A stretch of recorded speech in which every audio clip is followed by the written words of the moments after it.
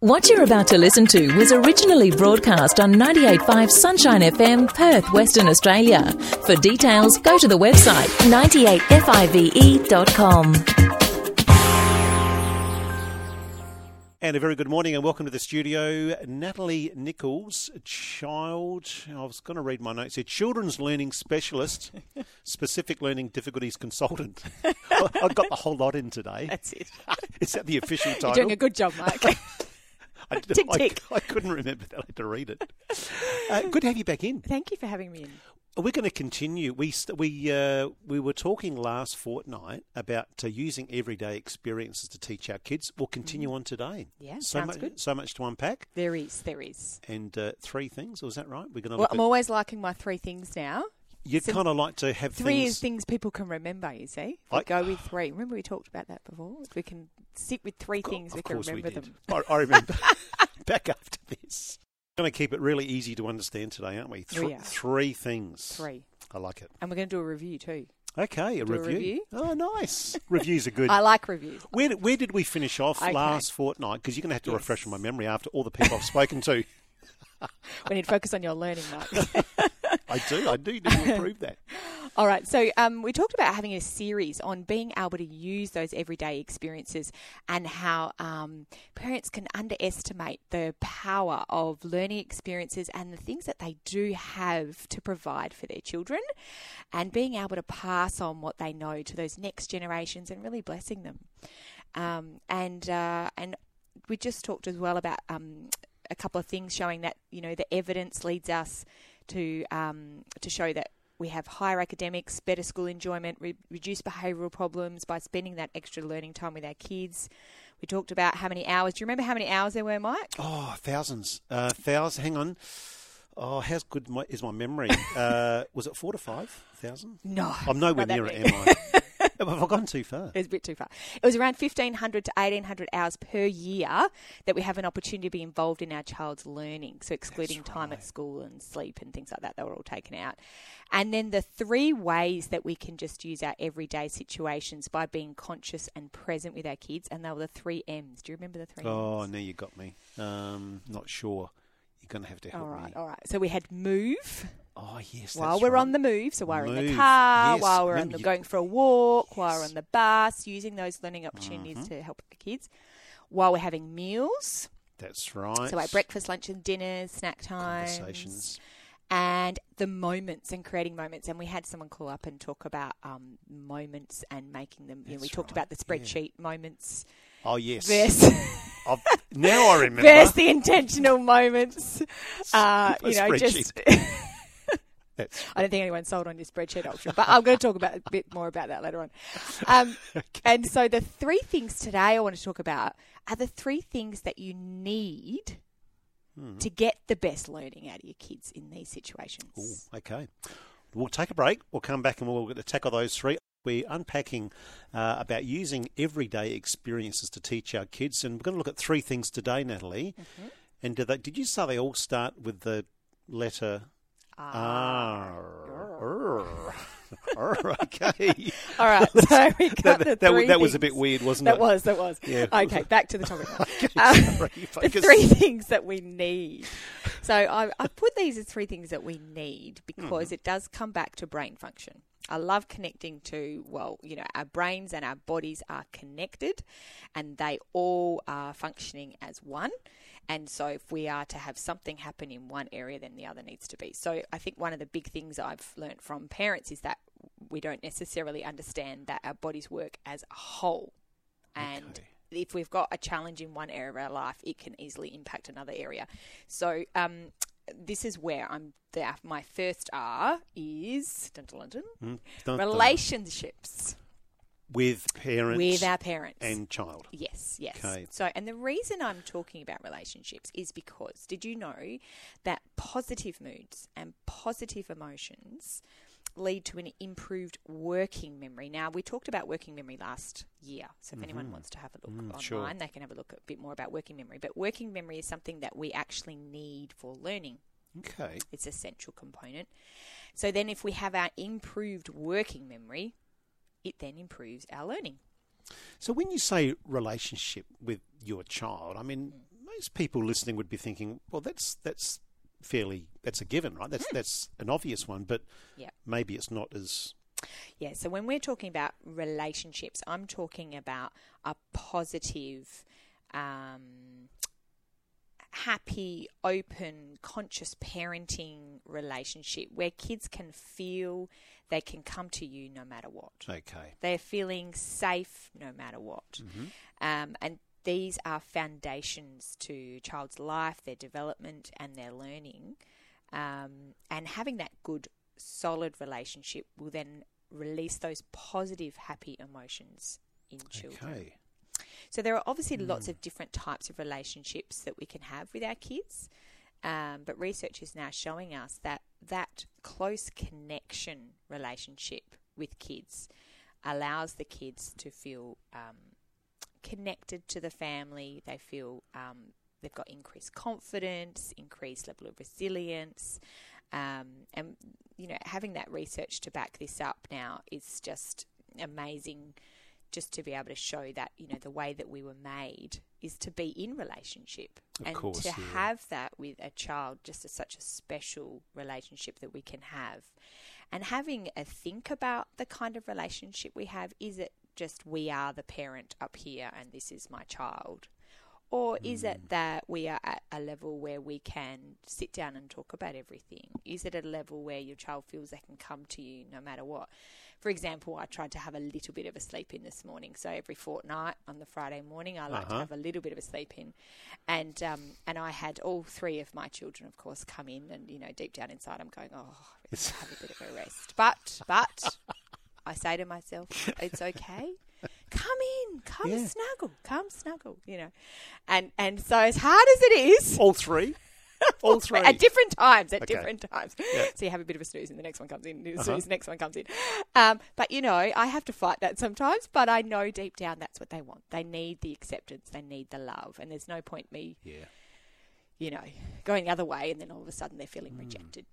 But that's a sacrifice, right? It's a sacrifice, but it's a short-term thing, right? I mean, I can see, obviously, I'm at the other end, really. Your kids are grown up now, but just that short period of time and seeing how much it does connect with their future learning as well. It's just that everything is just so connected. And because you're potentially going to miss those moments, right? Yes. If you ignored that, kids, I want to have my sleep in. Yeah. You need to leave the room. Yeah. It's a rejection thing too, and look, there's going to be lots of different parents who decide on things differently, the boundaries and things like that, and that's a totally personal thing. But I think when it's coming down to kids feeling accepted and feeling loved, and when they want to play, it's time to drop things and play.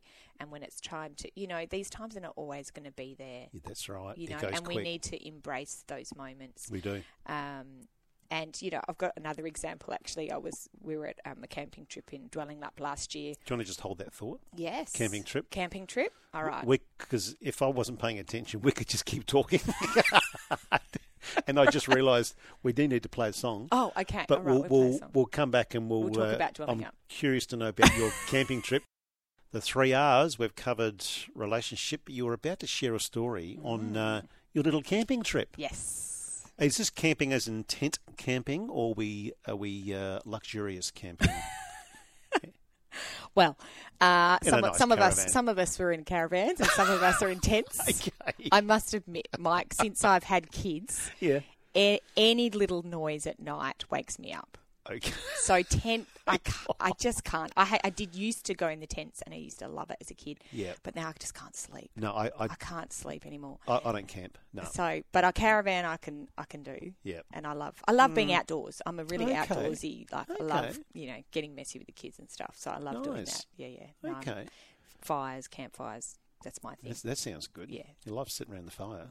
Oh, yeah, toasting marshmallows, yeah. Anyway, so let's talk. Yeah. So Dwelling Up, camping trip. Okay, so we went to Lane Pool for a swim. Okay. And we were with some friends.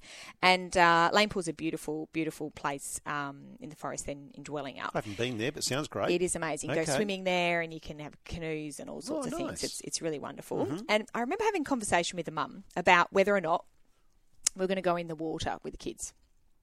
And she says to me, no, my kids want me to go in and that's Daddy's thing. But my daughter really wants me to go in. And she says, I just don't want to. And I said to her, did your mum ever go in the water when you were a kid? Mm. She says, no. Okay. And I said, how did that make you feel as a child? Did you want your mum to go in? Now you're getting quite. And she said, yes. She said, yes, I did want my mum to go in the water. Right. And guess what she did? She went in. She went in. But the thing was, she ended up having so much fun. And she was creating memories and learning experiences for her kids. Now, I also learned something about that conversation as well, because my kids will also attest to you that I'm terrible with cold water, right? Okay. So if a pool's cold, I'm not in there. It has to be warm. But then I got to the point where I started to realise Daddy was having all the fun in the pool with the kids, and I was the one missing out on that fun. And so now I've vowed to be in the pool more. Doesn't matter what the temperature so is. that I'm having learning experiences with my own kids, and temperature or no temperature, I'm doing my very best to get in there, because these experiences are only short term. The relationship with them is so important. Their happiness is more important than me deciding not to go into that water. So it's evaluating and having a look at ourselves and you know, what impact is that decision making, you know, on my situation and the situation, the bonding with the kids and creating those memories. And I think until we get to that point where we start thinking about that, you know, we can get in that continuous habit and just continue with the way life was or the way that our parents were with us as well. And we have to be really conscious about that. And a great example, and I talked to you about this before, is about the cartoon Bluey. Oh, yeah. So some parents would have be familiar if they've got younger kids. Yeah. But there's one episode where the parents are doing housework, and of course they're not happy about it. No one's happy about doing housework. And they watch the kids, and as they're packing away, they're having fun packing away, and they end up asking their kids to teach them these funny walks and end up having a play session together with the kids. And as adults, you know, I was reflecting on this thinking, you know, we can really struggle to find our inner child, to find our inner fun, to find our inner silliness.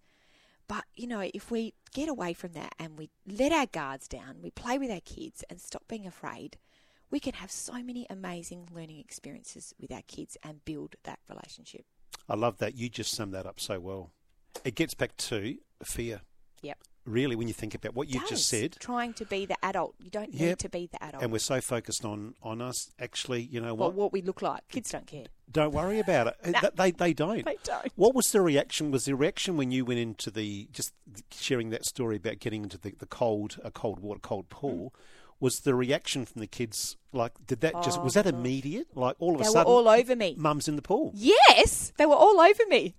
Did they? Because usually they're all over Daddy, but then that was it. They just wanted to be all around me because it's something so special that I don't usually get in the pool. Yeah, okay. But you know, that's made me realise, oh my gosh, I don't want my kids growing up thinking Mum never went in the pool. Did they jump off your shoulders or not? Not my shoulders. I can't do the shoulder thing, Mike. Daddy can do that one. We'll take a break. We're up to number 2. Natalie, what's the next one? The next R. So we've done relationships. The next R is repetition. Oh, yes. We've all heard this. Doing something is just doing it over and over again. Yes, we've all heard that practice makes perfect. Do we know how much practice makes perfect? How much repetition of something do we actually need in order to learn it? So as always, Mike, I have some data. Oh, good. You've got some facts? Research. Okay. But before I get to that, let's talk about what automatic means. So when I'm talking about repeating something so it becomes automatic, there's actually a terminology called automaticity that we need for our brains to be able to not have to pay attention to something and for us to be able to unconsciously do that. And it means then we don't need to think about it. We just do it. We just do it. Okay. Like you just moved your hand as a gesture. Okay. It just happened. It just happened. It's automatic. Right? Driving a car, typing, reading a book. You don't actually have to start decoding anymore reading. You might just naturally be writing stories or writing something. So if you have a think about, we're talking about how much repetition do we need for something to become automatic? how many times, how many hours. Let's talk about hours. So the research measures it in hours. Research measures it in hours, not the number of times. And this could cover a whole range of things, right? Yes. So it includes everything. Oh, how many hours? I'll take a guess. I'd say maybe 50? 50 hours? 50 hours is a lot. Am I warm or cold? Oh, you're not too bad. Not too bad. Well, actually, text. Don't tell us the answer. All right, if you think you might know, text in 0429 985 985. We want to know how many hours. If you can guess the hours, and if you're within the ballpark, with the closest number. Yeah, look, I've got some movie tickets to give away, so text and be part of it. If you can guess how many hours they are saying you need to spend repeating something. Yes, before it comes automatic, you don't need to think about it. Now, I've just guessed 50 hours, but I'm not that far away. Yeah, you could be okay. Be okay. Yeah. Interesting. Not too far away. I wonder how they measure that. A bit of research, lots of research, yeah. So I've got a reference here for everyone if they need it. But yeah, this is true automaticity though. Okay. Mm-hmm. And what's the connection then between when you're talking about this second R and with our learning with our kids? Yeah. So when we are teaching our kids something or spending time with them and learning, we need to make sure that we are repeating this particular thing. Not just a one-off. No, not just a one-off. I told you last week. Why didn't you remember? Do it last week? That's right. Yeah, so this is more, I suppose, going back to those intentional learning experiences and how many hours of practice that our kids would need if we're going to be more intentional with teaching them something and not expecting them that, actually, I did teach you that last week or we've already covered that. For something to really be ingrained, like our times tables. Yeah, of course. How many hours of practice do we need for something like that to become automatic? Interesting. Well, we'll take a break. We'll come back and chat some more. We asked about the hours. Maylee from Swan of You is guessing 60 or 70 hours. Are we getting... Good. She's getting close. Good guess. Thank you for that, yeah. Ash says 10,000. Oh, 10. Hang on. 10,000 hours would be myth. Yeah. With my kids, it's Groundhog Day, but still work in progress. Don't you love that? Yes, that's an interesting number. I've seen that as a myth as well, yeah. Way too many, right? It's a bit too much, I think, but, you'd be pretty good at it. Now, we've got it. Thank you, Liz, has sent a message in. Does this repetition relate to the morning routine of them getting ready for school? My 5-year-old gets so distracted and feel like we're in a constant battle of trying to get him to get dressed, breakfast, pack the bag, etc. We were praying in the car this morning and I was asking him about it and he told me he just gets distracted. Yeah. What are your thoughts on that, thinking about about routine? So a couple of things. So just in regards to that one, first of all, we need to remember that the attention side of our brains, particularly when we're really young, is very underdeveloped. Okay, so our prefrontal cortex doesn't actually fully develop until we're about 25. Is that right? Yeah. Mm-hmm. So the attention side of things, so young kids, their attention span, I like to use it as if you're sitting down with a child, then the age, 5 is approximately maximum 5 minutes. Okay. Unless they're watching TV and all that kind of thing. But usually, that's going to be a max time. So you kind of need to change activity pretty quick. So we need to be careful as well about that kind of expectations of their brain. Their brain is totally different to our brain. They don't have an adult brain. That's the first thing we need to be aware of. But there are things that we can put in place to help support that. And they are the routines, but having it very, very clear and structured. So things like there's some amazing checklists where you might even just put 3 things or maximum 5. Yeah. And the child I like the one where they hang it around their neck so they don't lose it. Oh, yeah. So you have Is it like a great big lanyard? Like a big lanyard, an A4 laminated lanyard.